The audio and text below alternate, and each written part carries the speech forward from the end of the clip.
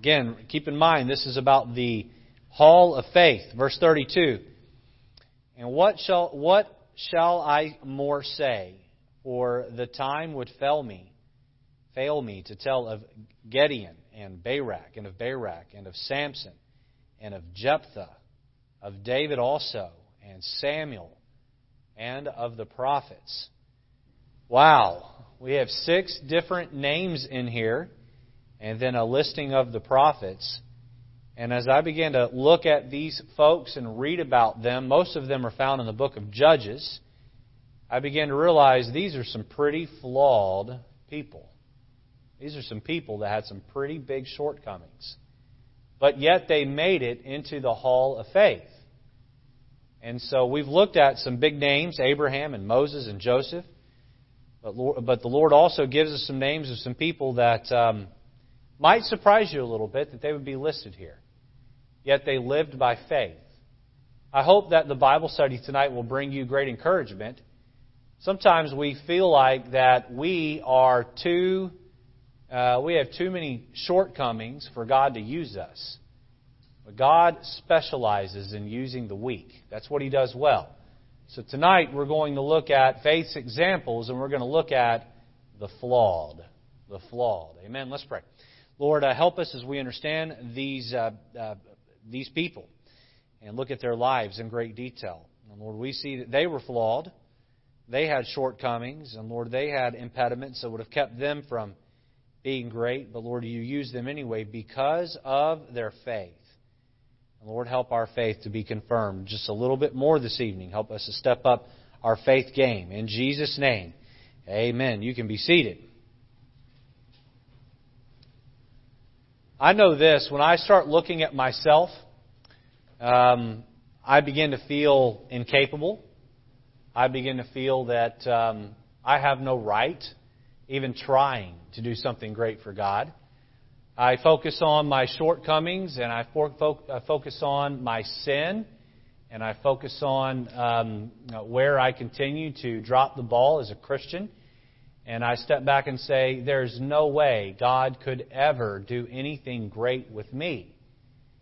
And then the Lord has to stop and remind me, hey man, it's not about you. It's not about you. Can you trust me? Because I am the expert at taking the weak and doing things that are mighty. I'm the expert at taking the feeble and accomplishing something that just blows everyone away. And the Lord is the expert at taking somebody that shouldn't and making it happen in spite of them. Why do you think it is that God likes to use the flawed to accomplish something great? Why do you think it is that God likes to take someone who has a speech impediment and use them to preach a powerful sermon? Or why do you think it is that the Lord would use a small boy to see some scholar saved, or someone who just shouldn't be able to, and something great happens? Well, the answer is quite simple, because when those things happen, God gets all the credit. And you know what? That's what this is about. These Jews that were reading the book of Hebrews, to whom the book was authored to, they had put these folks up that we find in Hebrews 11 up on a pedestal and almost worshipped them, and in some cases had worshipped them. In fact, we find Jesus reprimanding the Pharisees because they worshipped Abraham and Moses. And Jesus had to step back and say, before Abraham was, I am. I am. And He said, look guys, you all are worshiping these people and you hold them up and hail them as great. And the book of Hebrews is here to tell us the reason why they were great is not because of who they were, but because of the God in whom they believed. And aren't you glad that you can be flawed and still do something great for the Lord? And here we have in this verse, verse 32, we have 6 individual names. We're going to look at the first 3 this week, and we'll look at the second 3 next week, listed here. And we're going to see that these were some folks that had some serious problems, some serious holes in their game. Yet God did something great with them in spite of them. Let's look at the first one here, first name mentioned here in Hebrews 11:32, and let's look at Gideon. And notice he lacked credibility. Turn over to Judges chapter 6 with me. Judges chapter 6, and look at verse number 11. I think back to Moses as he's standing there at that burning bush. And the Lord tells him what He wants him to do, and he says, "But I can't." And God says, "Oh, yes, you can." He says, "No, but I can't because I can't speak." And the Lord says, "But if I say you can, you can." And he says, "But Lord, I can't. I can't speak." And the Lord gets upset with him and says, "Will you knock it off and will you quit making excuses? Your brother is coming over the hill right now, and he'll be a mouthpiece for you if you so need him." And after that, we see that his brother does very little speaking from that point on, that Moses would end up doing most of the speaking to the children of Israel. And the Lord says, "It's not about you, it's about me, and I need you to put your faith in me and just simply be a useful tool in my toolbox that I can take out and use for my own glory." Look at verse 11 of Judges chapter number 6. The Bible says, "And there came an angel of the Lord and sat under an oak, which was in Orpah, that pertained unto Joash the..." Let's see here. It's a good thing the Lord can use people that have speech impediments. Amen? I'm having a hard time with these names. Let's see. Abiezerite, and his son Gideon threshed wheat by the winepress to hide it from the Midianites. And the angel of the Lord appeared unto him and said unto him, "The Lord is with thee, thou mighty man of valor." And Gideon said unto him, "O my Lord, if the Lord be with us, why then is all this befallen us? And where be all His miracles which our fathers told us of, saying, Did not the Lord bring us up from Egypt? But now the Lord hath forsaken us and delivered us into the hand of the Midianites." At this point, Gideon doesn't know he's speaking to an angel. Look at verse 14. "And the Lord looked upon him and said, Go in this thy might, and thou shalt save Israel from the hand of the Midianites. Have not I sent thee? And he said unto him, O my Lord, wherewith shall I save Israel? Behold, my family is poor in Manasseh, and I am the least in my father's house." It's hard for us to have an understanding of what Gideon meant when he said, "I am the least in my father's house." We live in a land that is supposed to be equal opportunity. Now, I do believe we're losing that little bit at a time. But America has been built on this idea that no matter who you are or where you come from, it does not matter what side of the tracks you were born on or grew up on, you can become something great. You can become anybody that you want and do anything you want. That wasn't the culture in Israel. That wasn't the culture. If you weren't born into the right family with just the right position, with the right last name, you were stuck. You were stuck to follow in your father's footsteps and do what he did and live that life, and that was it. And you didn't get to just become anybody you want and do anything you want. And this angel comes to Gideon and the Israelites. In fact, go back to Judges chapter 6 and verse 1. The Bible says, "And the children of Israel did evil in the sight of the Lord, and the Lord delivered them into the hand of Midian 7 years." Now, they didn't know it was going to be 7 years, but here they are in Midian. They're captives to the Midianites. They have Midianite soldiers walking their streets and telling them what to do. And because they turned their back on God and they lived in sin, the Lord turned them over to the Midianites and allowed the Midianites to hold them captive. And here Gideon, this quote-unquote mighty man of valor, where is he? He's down in a valley and he's threshing wheat. Anybody that knows anything about threshing wheat knows you don't thresh it in a valley. You stand up on the top of a mountain where the wind blows and you throw the wheat up in the air and you allow the wind to carry the chaff away and the wheat falls to the ground. There's not a whole lot of wind blowing in a valley per se. And here he is down in the valley. He's hiding from the Midianites. He's trying to stay away from the enemy. And an Old Testament appearance of the Lord Jesus Christ, or a Christophany, shows up there where he is, and he says, "Gideon, you are a mighty man of valor." Now, was Gideon acting like a mighty man of valor? No, he was not. In fact, the Lord would have to lead him along. I sure hope you hear what I'm about to say, because some of you really struggle with faith. Do you know that God is so gracious and caring and kind? He is such a great leader that even if your faith is weak, even if your faith is small, even if you stutter and stumble in your faith from time to time, read the story of Gideon, and what you'll find is a man who really was cautious. Boy, he was careful. We see that he goes in this story, he goes in and he makes some food for this angel, and he brings it out, and the angel sets it down on a rock, and he sets the food on fire. And then he realizes, and then the angel disappears, and he realizes this was an angel. Then he's fearful that he's going to lose his life, and the Lord has to reassure him, no, you're not going to die. And then he puts out a fleece. You know the story of the fleece, right? He puts out a fleece, and he says, let it rain all night tonight, and if that fleece is dry in the morning, then I'll know that this is of the Lord. And sure enough, that happens. And he puts it out a second night, and he says, let the fleece be dry, or rather let the fleece be wet, and the ground be dry. And it happens again. And so what's God doing? God is saying, follow me, and I'll help you. Here you have Gideon. He's saying, look, I can't lead the armies. They won't follow me. He said, in my family, I am the least within my tribe. I am the least within my tribe. He says, no one's going to get in line and follow me. I lack credibility. I'm not a warrior. I don't have that warrior stock within me. If I stand up and say that we're going to go to war against the Midianites, no one's going to follow me. And God says, you do what I tell you, and you watch what happens. And for those of you that know the story, you know it well. Others of you that don't know the story, this is a fascinating story. He does. He stands up and he leads the armies of Israel, brings them together, and then God looks at him and says, your army's too big. Well, wait a minute.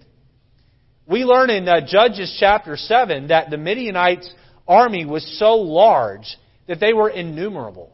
In fact, the Midianites had hired an Amalekite army to come in and help them, and they're all in there together, and the Israeli army is so small already in comparison to the Midianite army, and God comes to Gideon and says, your army is still too large. He says, what? He said, go to your people and tell them, those of you that are scared and don't want to be here, just go home. And boy, a whole bunch of them go home. And then God comes to Gideon and He says, your army is still too big. He says, what? He said, yes, your army is still too big. He says, take them all down to the creek and let them drink. And those that get on their face and lap the water like a dog, keep those and send the rest of them home. 300 remain. And they're madmen. Look, if you're laying on your stomach and you're lapping water like a dog, there's something wrong with you. All right? Those are the ones He gets to keep. And so God has Gideon divide them up into groups of hundreds. So you have 3 groups of 100 apiece, and he puts them around where the Midianites are in a low point. He puts them around, and he gives them a torch. He gives them a clay pitcher, and he gives them a trumpet. And in the middle of the night, they break the clay pitcher and the lights there, and they blow their trumpet, and they shout, the sword of the Lord and of Gideon. And the Midianite and Amalekite army wake up. Many of them are drunk, and they begin to kill each other in the confusion, and the Lord delivers them. Well, who got the credit? Because Gideon was willing to follow God's crazy plan. The Lord got the credit. Gideon, we know Gideon's name, but you know why Gideon did something great? It wasn't because he was, per se, a mighty man of valor. The Lord calls him that. It wasn't a mighty man of valor from a physical sense. He was a mighty man of valor from a spiritual sense because his faith is strong. Here's the challenge to you tonight. No matter who you are, no matter where you're at in life, no matter what you think you're capable of, no matter whether you think your credibility is shot or not, the Lord will use you if you put your faith in Him. Look at Judges chapter 7 and look at verse number 15. Let's read the story here. We see God work a great work. And it was so when Gideon heard the telling of the dream and the interpretation thereof that he worshipped and returned into the host of Israel and said, arise, For the Lord hath delivered into your hand the host of Midian. And he delivered the 300 men into 3 companies, and he put a trumpet in every man's hand with empty pitchers and lamps within the pitchers. And he said unto them, Look on me, and do likewise. And behold, when I come to the outside of the camp, it shall be that as I do, so shall ye do. When I blow with the trumpet, I and all that are with me, then blow ye the trumpets also on every side of all the camp, and say, The sword of the Lord and of Gideon. So Gideon and the 100 men that were with him came unto the outside of the camp in the beginning of the middle watch. And they had but newly set the watch.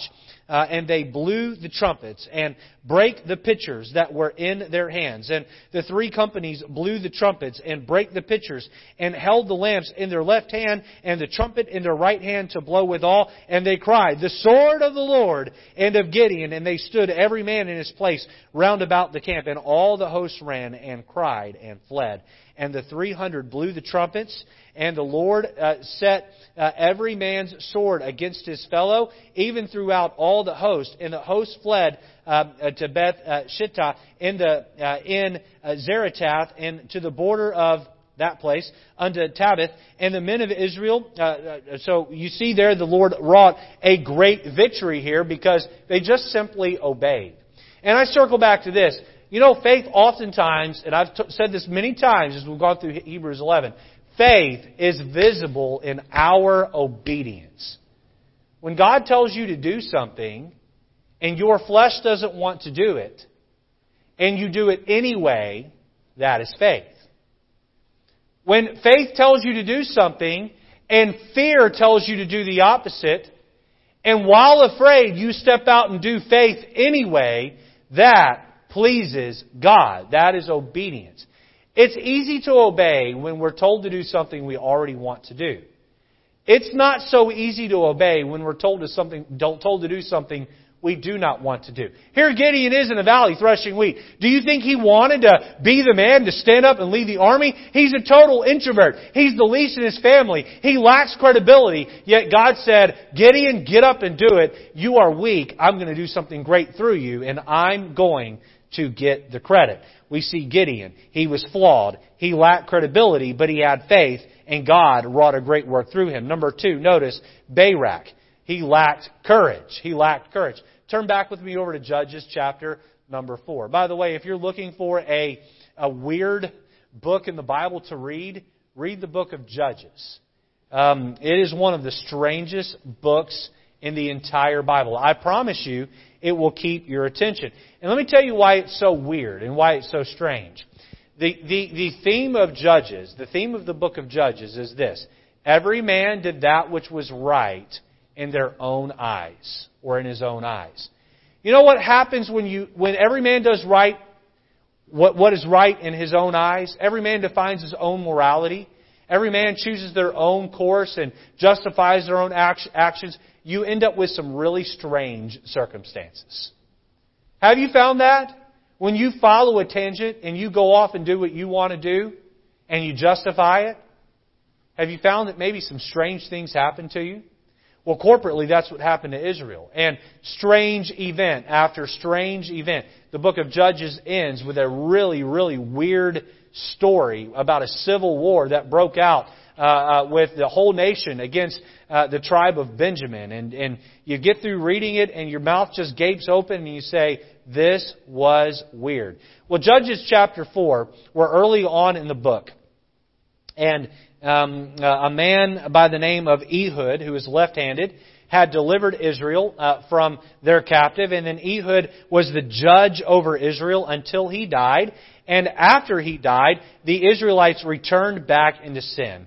And in their sin, God delivered them up to another country named Canaan. Look at Judges chapter 4 and verse 1, and let's read the story about Barak, and then we'll take a step back and explain it. And the children of Israel again did evil in the sight of the Lord when Ehud was dead. And the Lord sold them into the hand of Jabin, king of Canaan, that reigned in Hazor, the captain of whose host was Sisera, which which dwelt in Harosheth of the Gentiles. And the children of Israel cried unto the Lord, for he had 900 chariots of iron, and 20 years he mightily oppressed the children of Israel.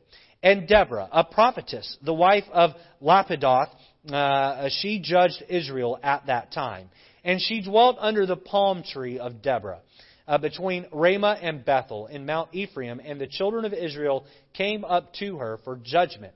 And she sent and called Barak, the son of Abinoam, out of Kadesh Naphtali, and said unto him, Hath not the Lord God of Israel commanded, saying, Go and draw towards Mount Tabor, and take with thee 10,000 men of the children of Naphtali and of the children of Zebulun. And I will draw unto thee to the river Kishon Sisera, the captain of Jabin's army, with his chariots and his multitude, and I will deliver him into thine hand. And Barak said unto her, Look at this wimp. If thou wilt go with me, Deborah, if thou wilt go with me, then I will go. But if thou wilt not go with me, then I will not go. And she said, I will surely go with thee. Notwithstanding the journey that thou takest shall not be for thine honor, for the Lord shall sell Sisera into the hand of a woman. And Deborah arose and went with Barak to Kedesh. So Deborah is the leader here of the Israelites. She is Israel's judge. She sits under a palm tree, and when people have a dispute, they come to her and they rely on her wisdom to help them through this difficult time. And Deborah has been doing this for quite some time, and Deborah feels led of the Lord to bring Barak, who is a warrior, to her and say, the Lord wants you, Barak, to take 10,000 soldiers of these two tribes and go and fight Sisera, who is the captain of the army, and destroy them. And if you'll go, the Lord will deliver them into your hands. And good old Barak looks at Deborah and says, All right, Deborah, I'll go, but I need you to come along and hold my hand. I need you to come with me. Deborah, if you'll come with me, then I'll do it. And I'm sure Deborah sat there and shook her head and said, You wimp. You wimp. Will you go? Where is your faith? Trust in the Lord. The Lord has spoken through me to you and said that if you'll go, the Lord will deliver him into your hand, Barak. Barak refused. He said, Deborah, I'll only go if you go with me. And so Deborah said, All right, I'll go. But just so you know, the Lord is going to deliver Sisera, the captain, into the hand of a woman and not you. A woman is going to get credit for killing the captain of this army of the enemy of the Lord. And so off they went. And sure enough, you read the story, and a great victory is won. And these iron chariots are defeated by the Israel army, and they kill every single one of the enemy that held them captive. And Sisera dismounts from his chariot, and he takes off running. Turn over to verse number 21 of Judges 4. We find Sisera, he makes his way to a mutual friend of his, and the man's wife is named Jael. His name is Heber. Heber is friends with Sisera, and Heber's wife is Jael. Look at verse 21. Then Jael, Heber's wife, let me back up before we read the verse here. So he invites her in, or rather she invites him in. And he's scared. He's running from his life. He's running from Barak. Barak's chasing him down, trying to kill him. And he finds Heber's tent, and Heber's not home, but Jael, the wife, is there. And Jael says, come on in, I'll take care of you. And he says, look, I'm wore out, I'm weary from my journey. Please give me a place to rest. Get me some water. She opens up a bottle of milk, and she gives him some milk to drink. He drinks the milk, and he lays down, and he says to her, stand at the tent door, and if anybody comes looking for me, tell them there are no men here whatsoever. And so she stands at the tent door, and he goes to sleep. Well, look at verse 21. So he's asleep, and she's supposed to be watching the tent door. And verse 21, Then Jael, Heber's wife, took a nail of the tent, and took a hammer in her hand, and went softly unto him, and smote the nail into his temples, and fastened it into the ground. Wow! For he was fast asleep and weary, so he died. That's one bad woman right there. Verse 22, and behold, as Barak pursued Sisera, Jael came out to meet him and said unto him, Come, and I will show thee the man whom thou seekest. And when he came into her tent, behold, Sisera lay dead, and the nail was in his temples. So God subdued on that day Jabin, the king of Canaan, before the children of Israel. And the hand of the children of Israel prospered and prevailed against Jabin, the king of Canaan, until they had destroyed Jabin, king of Canaan. So Sisera is killed by Jael, who takes a tent spike and drives it through his temples, drives it through his brain, and fastens him to the ground. That's like I said, there's some strange, crazy stuff in this book. But he did not get the notoriety of having killed the general, having killed the captain of the enemy. That instead, that was handed to a woman. You know, as I read through, it's Hebrews chapter 11, verse 32, and I come to the name Barak. He's one of those people that made it into the Hall of Faith, and I'm sort of left scratching my head saying, why? Why? This was a man who needed to rely on a woman to get him to war, and then relied on a woman to kill the captain, or rather had a woman kill the captain. And here is the conclusion I've come to. The Lord is giving us a list of folks who were not perfect, but still stepped out by faith. Still stepped out by faith. You may be here tonight, and you may be one of those people that lack courage. There are things that God wants you to do, and you're a little bit slower to get to it than most, because you're afraid of the consequences if you step out. And you say, Pastor, does God still have something for me? And the answer is yes, He does. Even though Barak wasn't Samson, who we'll look at here in just a moment. He wasn't picking up the jawbone of a donkey and killing the enemies of the Lord and carrying the gates of a city on his back up a hill. And he wasn't setting fields on fire. Even though he wasn't doing all that, even though he needed a wise woman to go with him to war, he still went to war. He still got up and went. He still pursued Sisera. He still stayed with it until Israel had been set free from the rest of Jabin and the nation of Canaan. He still stayed with it. Was Barak perfect? No. Was he flawed? Yes. Does God still use the flawed? Oh, yes, He does. Listen, your faith may not be perfect. Your faith might have some holes in its game. Your faith may not be all that it should be. And at times you may want to hang your head and be discouraged. At times you may want to throw in the towel and quit and say, why am I still going to church? What am I still reading my Bible for? What am I still trying the Christian life for? I feel plateaued. I don't feel like I've grown or gone very far. And I would say to you, you might find some similarities with Barak, but Barak finished his course. Oh, he wasn't perfect, but he finished his course. And while he didn't step out on faith quite on the level that God would have wanted him to, he still stepped out by faith. And God was so impressed with that, He listed him in Hebrews chapter 11.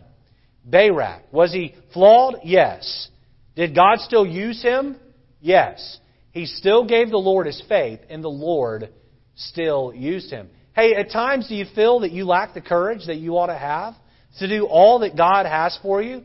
Hey, find rest, find solace in the fact that if God can use Barak, then the Lord can use you. Number 3, let's look at our third and final example tonight. We have 3 more we'll look at next week. Notice Samson. Samson, he lacked character. And oh, did Samson lack character. Turn over to Judges chapter 14. You think, well, Pastor, I've got my credibility, and Pastor, I've got all the courage in the world. Well, that was Samson. He definitely had courage. He had no lack of that. But, oh man, he could not seem to get out of his own way when it came to his own behavior.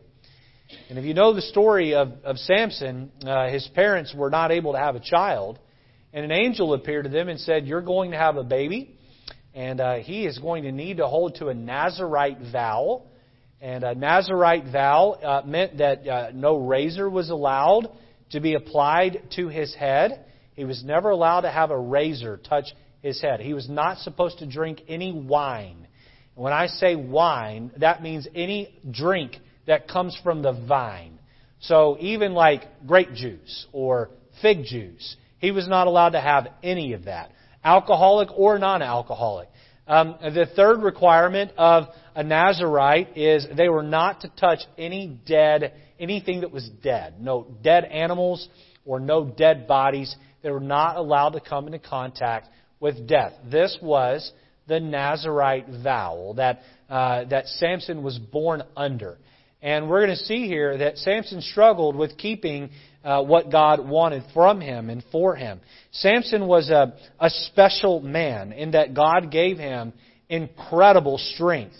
And he was to use that strength to fight the armies of the Lord. Specifically, the enemy that they had found themselves in captive under this time was the Philistines. Again, they sinned and as a nation fell back into captivity. And now it's the Philistines that are roaming their streets and telling them what to do. Samson becomes a young adult. Look at verse 1 of chapter 14. The Bible says, "And Samson went down to Timnath and saw a woman in Timnath of the daughters of the Philistines. And he came up and told his father and his mother and said, I have seen a woman in Timnath of the daughters of the Philistines. Now therefore get her for me to wife. Then his father and his mother said unto him, Is there never a woman among the daughters of thy brethren, or among all my people, that thou goest to take a wife of the uncircumcised Philistines? And Samson said unto his father, Get her for me, for she pleaseth me well. But his father and mother knew not that it was of the Lord that he sought an occasion against the Philistines, for at that time the Philistines had dominion over Israel. Let's read down through verse 8. Then went Samson down and his father and his mother to Timnath, and came to the vineyard of Timnath, and behold, a young lion roared against him, and the Spirit of the Lord came mightily upon him, and he rent him, and he would have rent a kid, and he had nothing in his hand, but he told not his father or his mother what he had done. And he went down and talked with the woman, and she pleased Samson well. And after a time he returned to take her, and he turned aside to see the carcass of the lion, and behold, there was a swarm of bees and honey in the carcass of the lion. And we know that he would put his hand in there and take of that honey, and he would violate that Nazirite vow by touching that dead lion. But look, can we just take a half a step back and say, wow! Can you imagine seeing him one-on-one, mano-a-mano with a lion, and with his bare hands, he killed the lion? I would love to have seen that. Boy, I hope the Lord videoed that. Amen? And we can see that in heaven.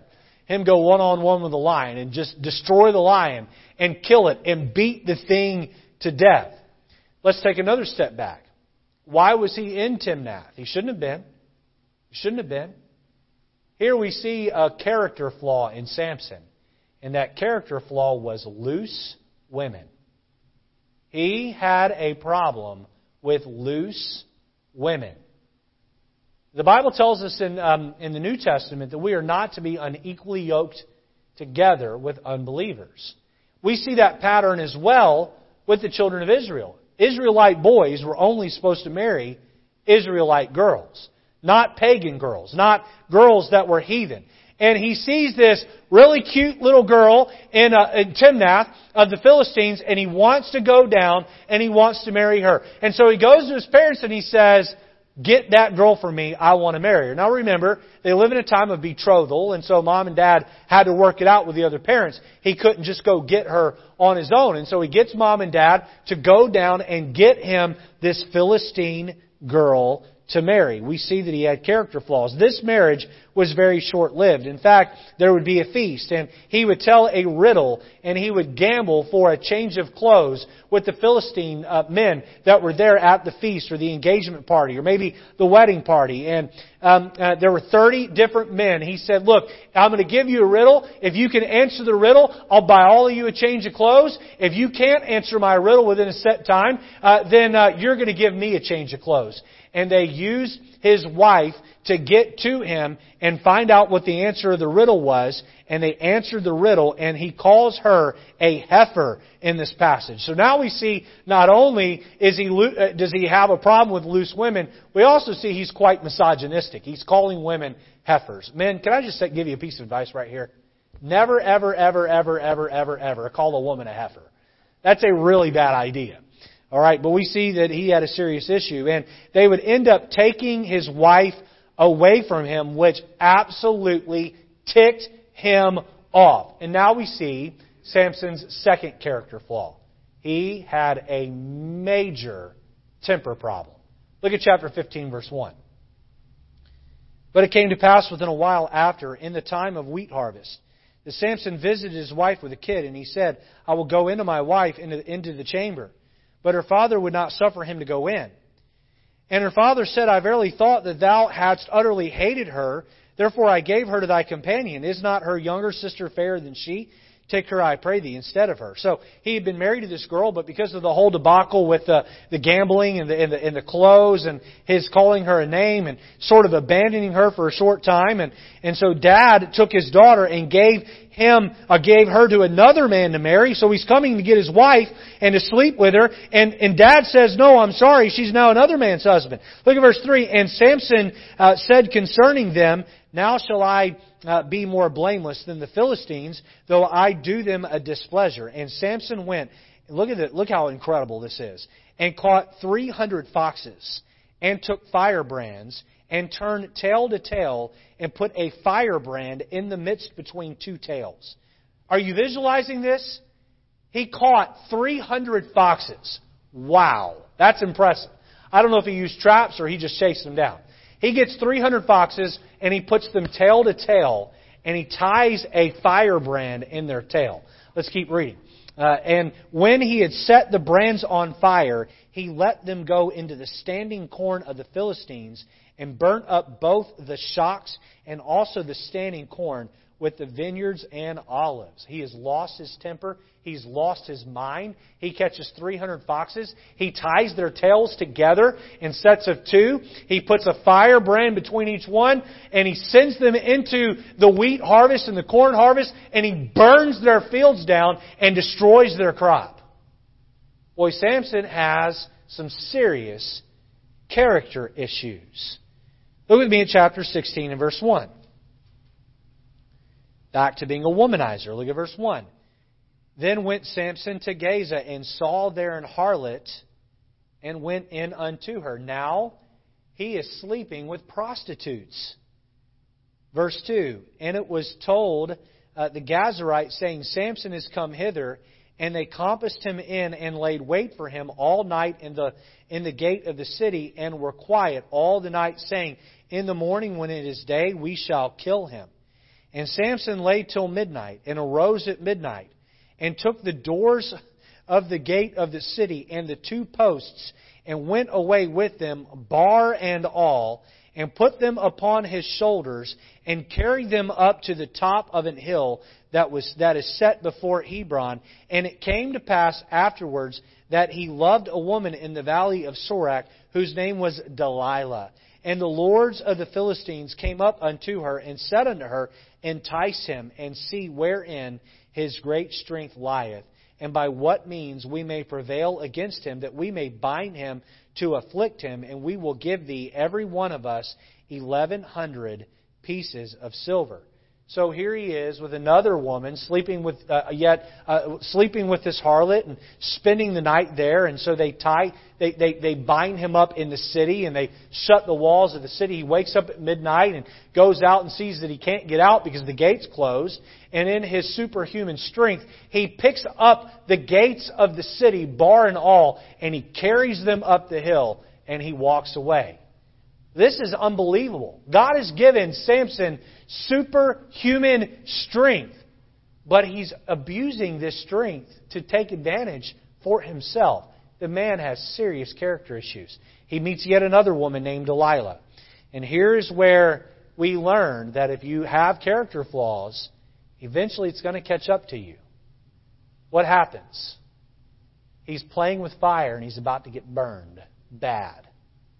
Here he is with Delilah. And Delilah comes to him and the wiles of a woman. She says to him, "Oh, Samson, do you love me?" And he says, "You know I love you, sweetheart." And she says, "Then tell me the source of your strength." And so he says, "Well, if you will bind me with 7 green withs," or 7 green, like a vine, right? A green vine. "If you'll bind me with those 7 green withs, then I will lose my strength." So the guy goes to sleep in her arms. She gets 7 green withs and she ties him up. And then she opens the door and calls the Philistines in. And she says, "Samson, Samson, the Philistines are upon you." And Samson stands up and like He-Man, like the Incredible Hulk, he breaks the withs and he kills all the Philistines. Now, if I'm Samson, I'm going, I can't trust this Delilah girl. Right? But not Samson. On top of having character flaws, he was kind of dumb. Because she comes to him and she's crying. And she says, "Oh, Samson, you betrayed me." "I betrayed you? You betrayed me." She said, "If you really loved me, you would tell me the source of your strength." And so he says, "If you use new ropes, I will lose my strength." And so sure enough, he goes to sleep and the same thing. She binds him with new ropes, invites the Philistines in, and he wakes up and breaks the ropes and kills them. And so then she says again, "You lied to me and you don't love me. And if you loved me, you would tell me." And he says, "Well, if you will weave my hair like a web." See, he's getting closer to the source. The source is his hair. And now he's getting closer and closer. You see, this is how sin works. We get a little bit closer to the line each time. And here he is, walking up to the line. So she weaves his hair like a web. And she calls the Philistines in, and he wakes up, and he breaks off the ropes. Or rather, he stands up with his hair in a web, woven like a web, and he kills all the Philistines. And again, she cries and says, "You lied to me." And then he finally tells her the true source. He says, "It is in my hair. If you shave my head, I will lose my strength." And so while he sleeps, she shaves his head. And when the Philistine comes in, he wakes up.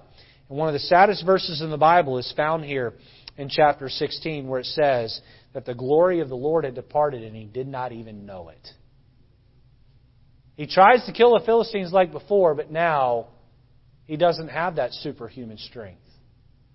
The Philistines catch him, they put him in captivity, and they gouge his eyes out.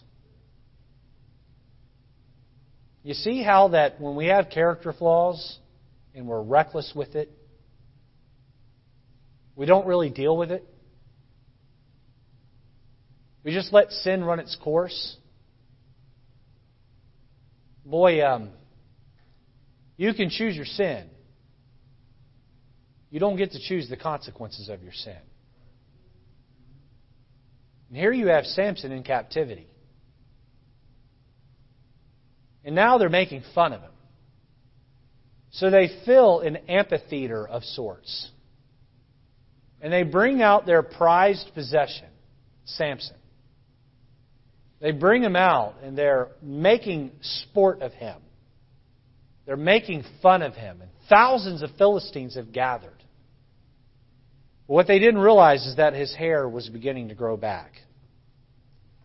The one thing that Samson never lost was his faith in God. Because as flawed as Samson was, he still believed in God. Down at chapter 16, verse number 27. Now the house was full of men and women. The lords of the Philistines were there. So the leadership is there. There were upon the roof about 3,000 men and women that beheld while Samson made sport.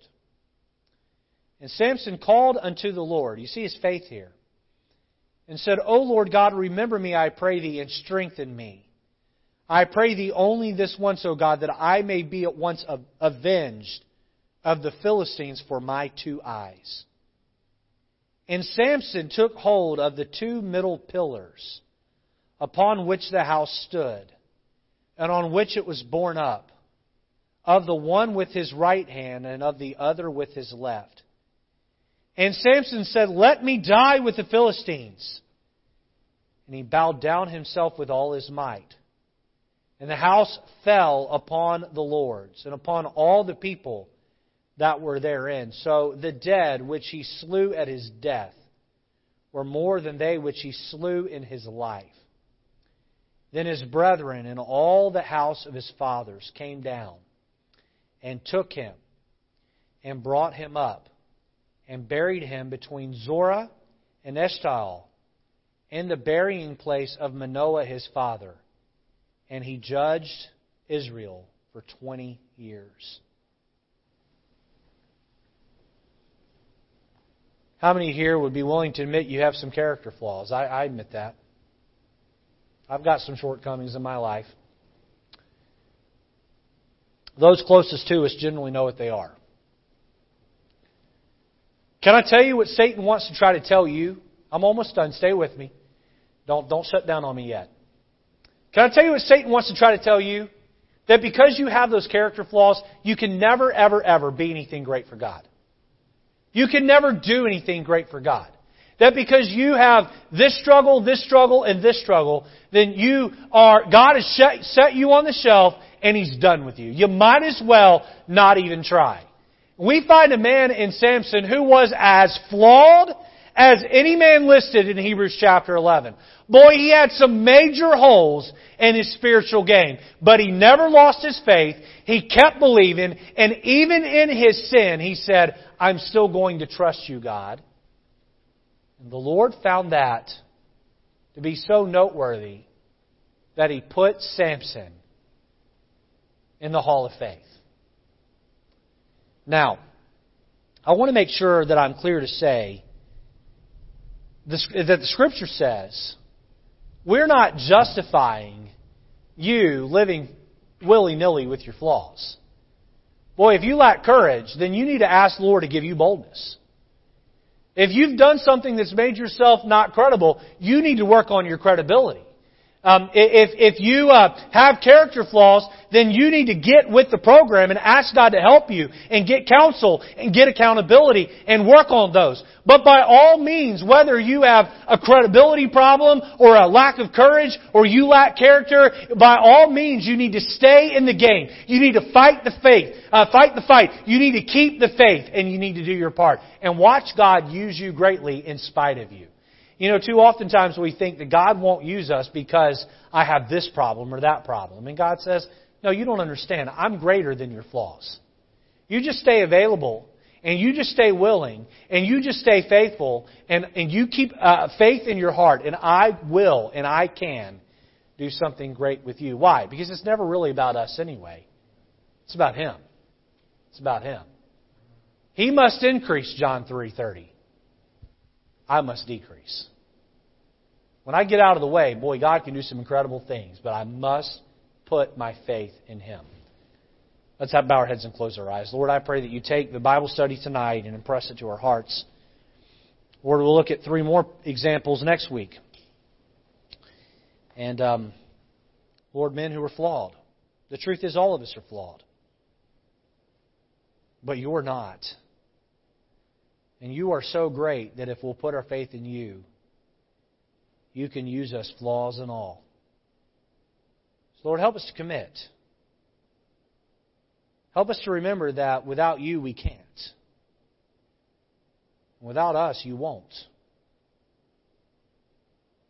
So Lord, help us to be faithful. And help us to walk by faith. Knowing that you can and will do great things through us if we will just walk by faith and not by sight. Oh, Lord God, we sure love you. But, Lord, we want to love you more.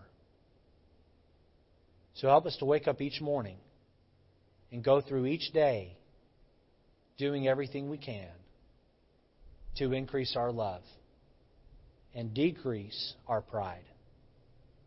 Help us to be people of faith. In Jesus' name, amen.